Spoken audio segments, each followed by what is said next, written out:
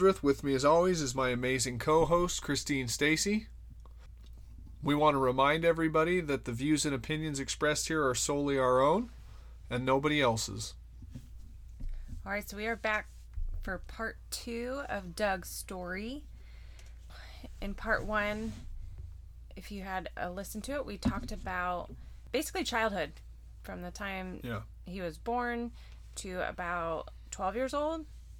Yep. Okay. And so we're going to pick right back up. And this is part 2 of 3-part. We're going to start right where we left off. Had a phone call. Your mom was sober?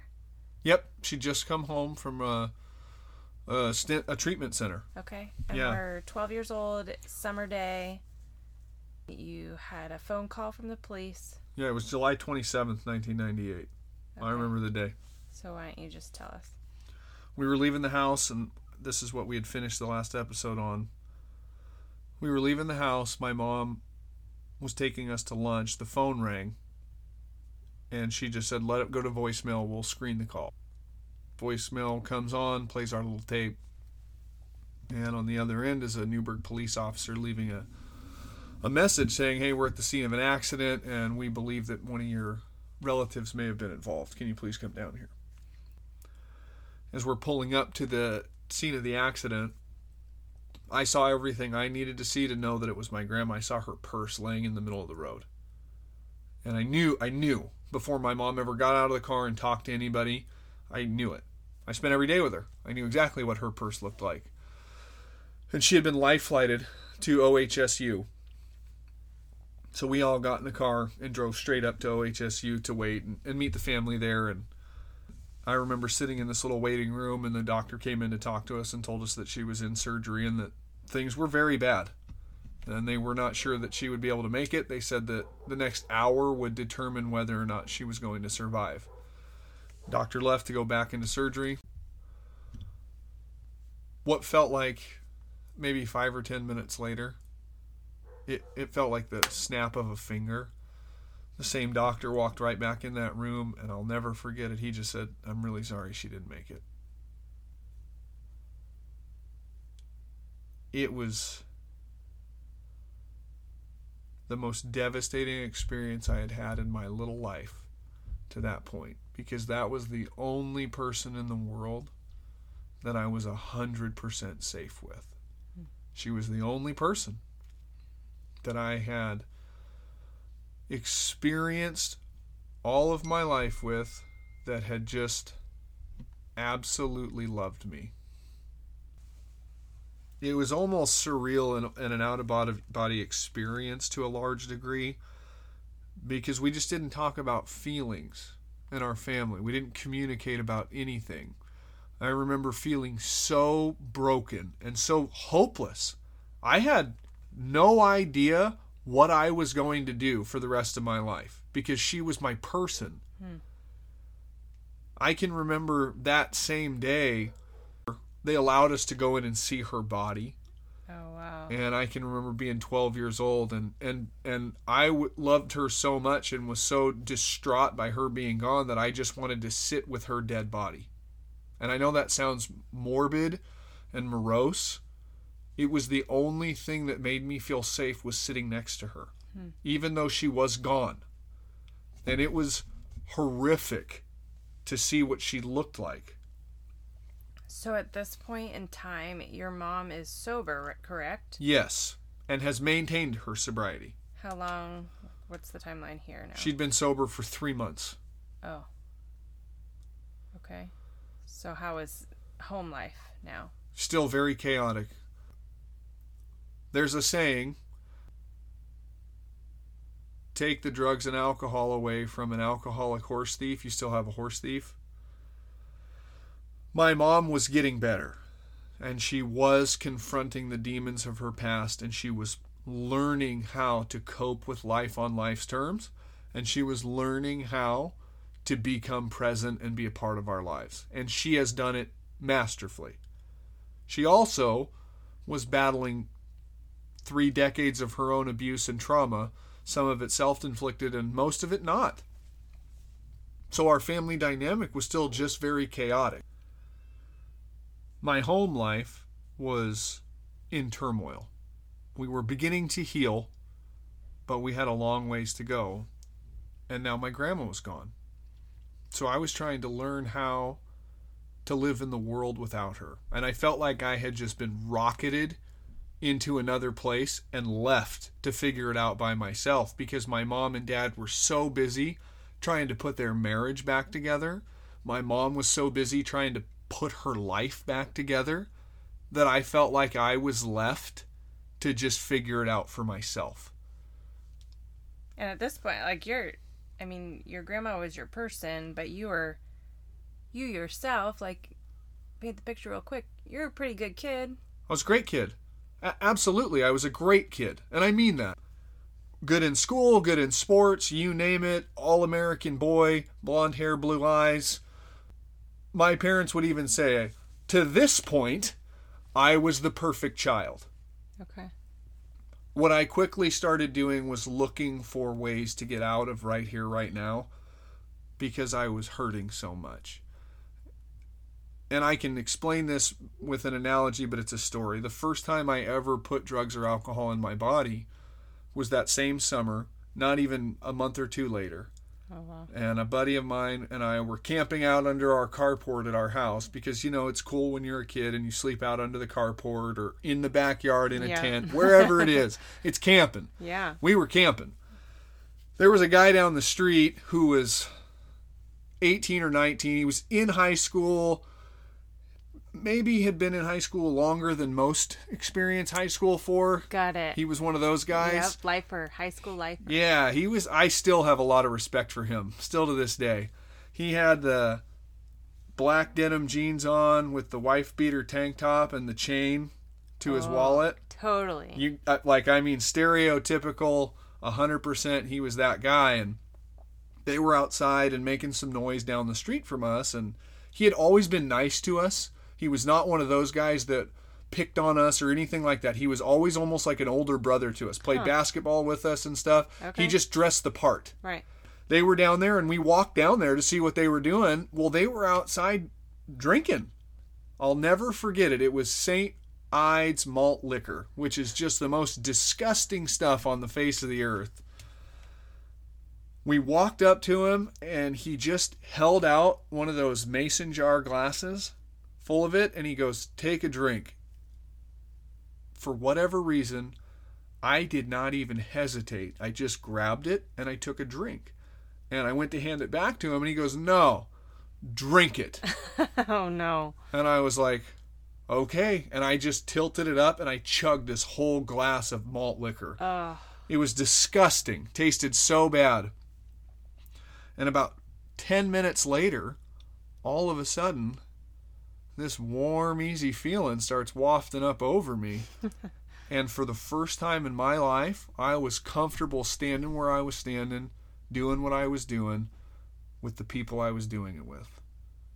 I didn't know that it was problematic. I thought, and I mean this, in that instant, hey, I got to do this more often. Right. Because it felt good. This works. It did. I felt amazing.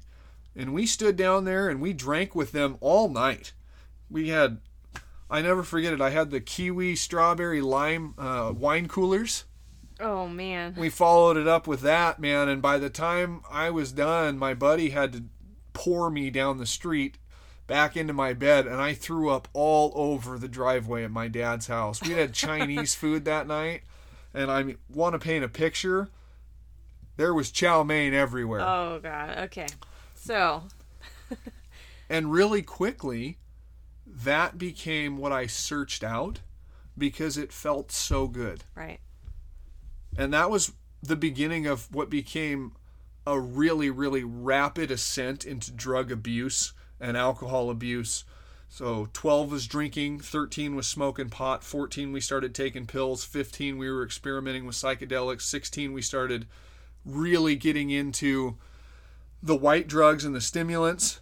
And 16. At 16 years old, that was when I started using cocaine and methamphetamine. Wow. At 16 years old, right? And at this point, in all seriousness, I'm a daily user. I'm smoking pot, I'm drinking every day, we're doing coke, we're doing meth as often as we can. I wish that I could say it differently, as in like, oh, we were just kids trying to have fun and find our place in the universe, but I was genuinely trying to get away from everything that was going on inside of my head and in my heart.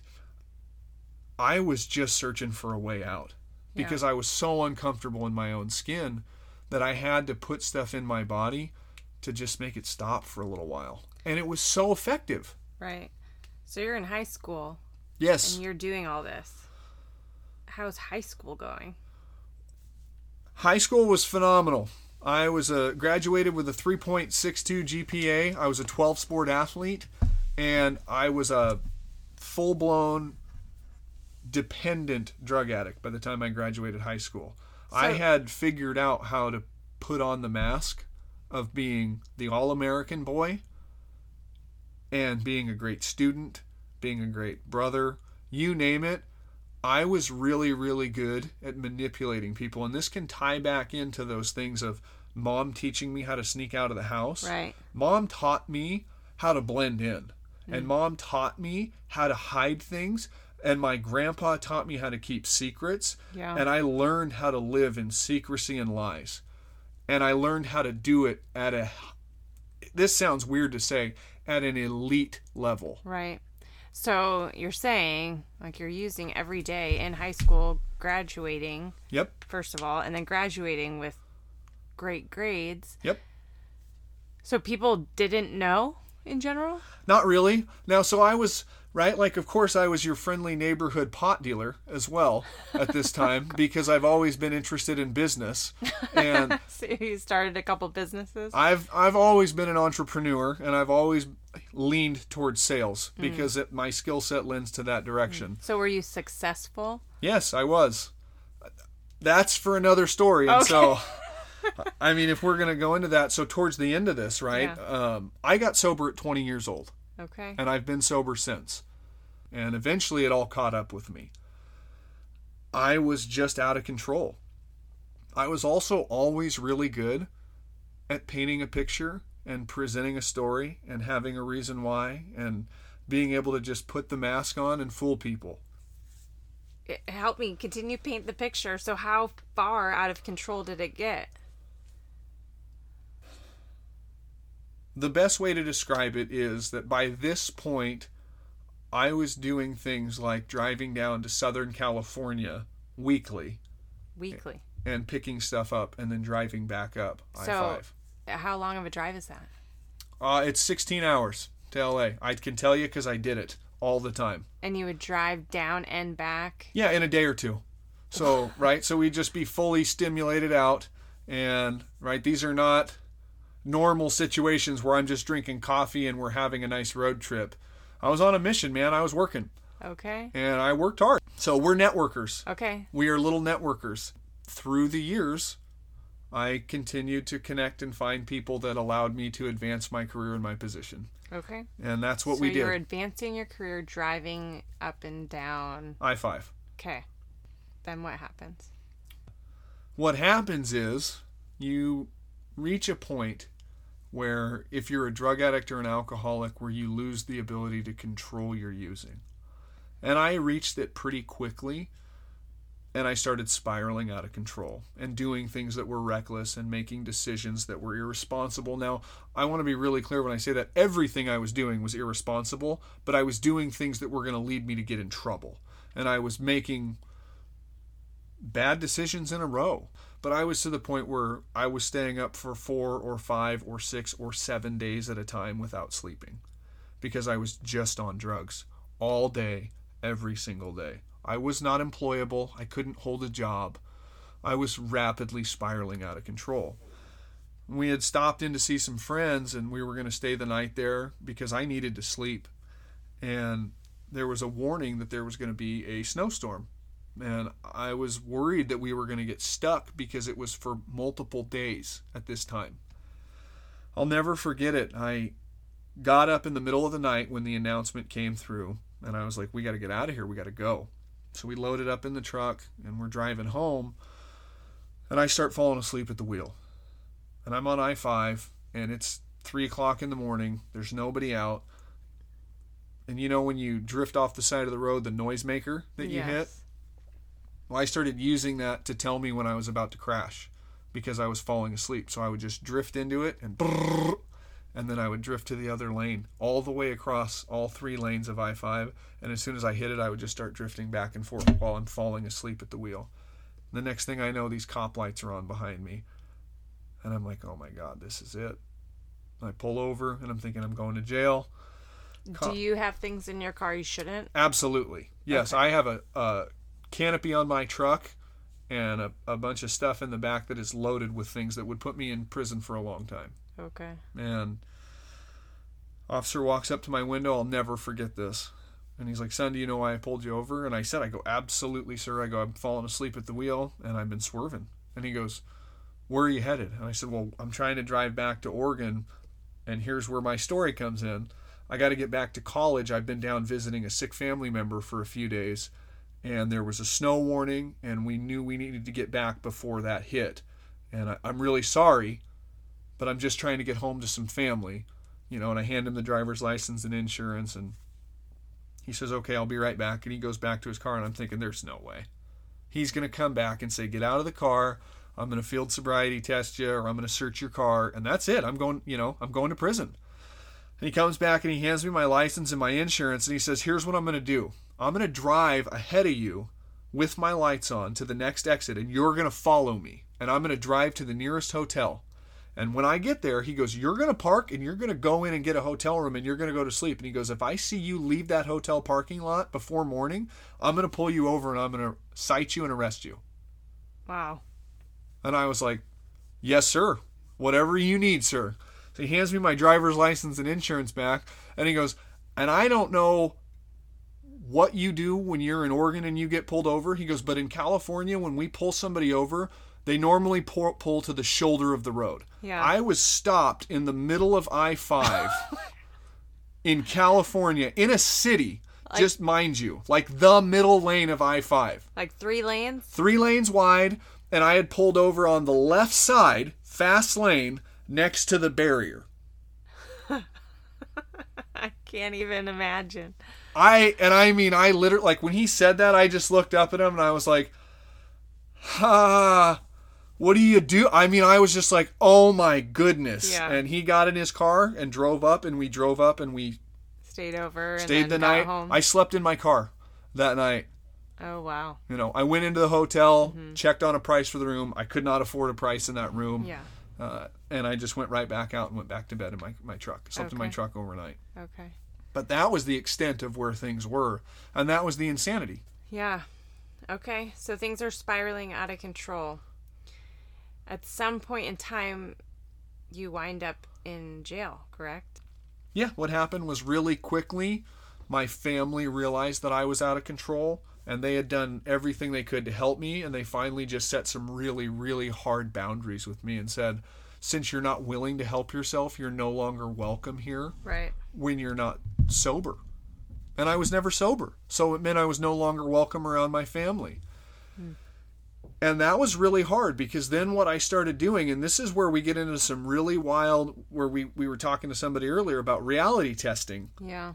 My reality became that since I couldn't rely on my family, that what I then had to do was commit crime to support my habit. Right. Because obviously I couldn't go get a job and work, and obviously I couldn't go to anywhere and use resources to get help to get clean and sober, because that didn't work. I'd tried it. Okay. So I was resigned to this life, this sentence almost of just, this is what it's going to be. And so I started stealing things. I would go to the store and steal things. I started breaking into people's homes and stealing things to support my drug habit. Okay. I was doing this homeless, right? So I'm living on the streets at this point because I have nowhere to go and I have no one in my life that even wants me around. Yeah. And I'm living in my truck. Okay. And that was where it had taken me to, was this, it was really a dark place. I actually, and oddly enough, I slept in the parking lot across the street from the police station in the town I live in. I don't know why, but that was where I always ended up. Yeah. because it was a parking lot I could park in and nobody would really pay much attention to me over there. Yeah. And that was where I would sleep at night. Okay, so the stories you're telling us now and the crime and that kind of thing, I'm assuming we're getting into the last couple years of your using. Yeah, this is right at the end. Okay, so... What happened? Yeah, what happened? So one night at this point I'm no longer in business, right? I am scraping to get by every day. And I am one of those people that you see. I became what you would stereotype as a drug addict. Okay. I was that guy. Yeah. You couldn't keep the facade anymore have it all together. It was gone. Okay. At this point, I was hoping I never ran into anybody because I didn't want to have to even try. I was hopeless and I was desperate. I was driving home one night, and when I say home, I mean to my parking lot. Okay. I had just met up with somebody and picked up some drugs.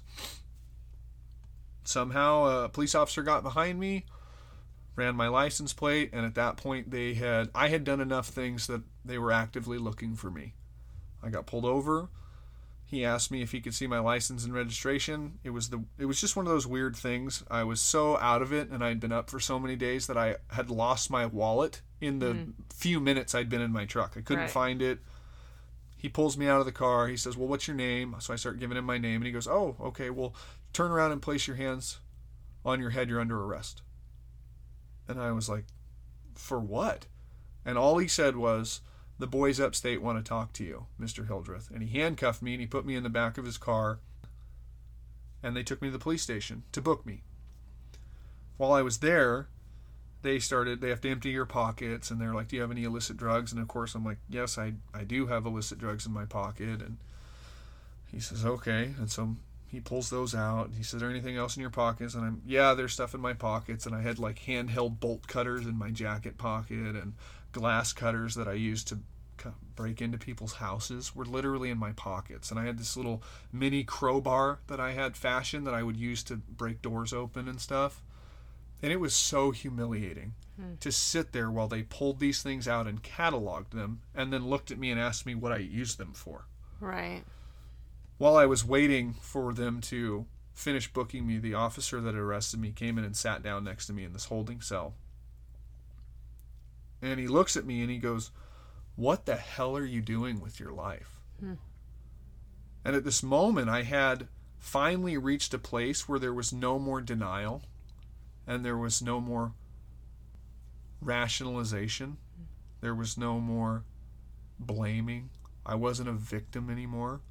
I just was very aware of how broken I was and how ugly I had become.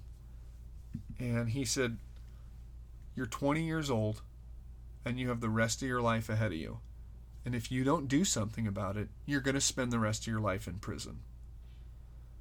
And I remember hearing him, and I actually hearing him and hearing someone for the first time in years. And I looked at him and I just said, "I don't have anything to say to that." And not because I wanted to sound tough, but because for the first time in my life I didn't have a comeback. And I didn't have a smart-ass answer. Yeah. And that was that. And they took me to the county jail, and they booked me. Shortly thereafter, I was arrested and indicted on 15 felony charges. Okay. So that about uses up our time for part 2. And I'm pretty excited to hear part 3. To figure out the connection between how that happened and here we are now. So I hope you all join us for part 3. Thank you guys for listening and for opening up with us.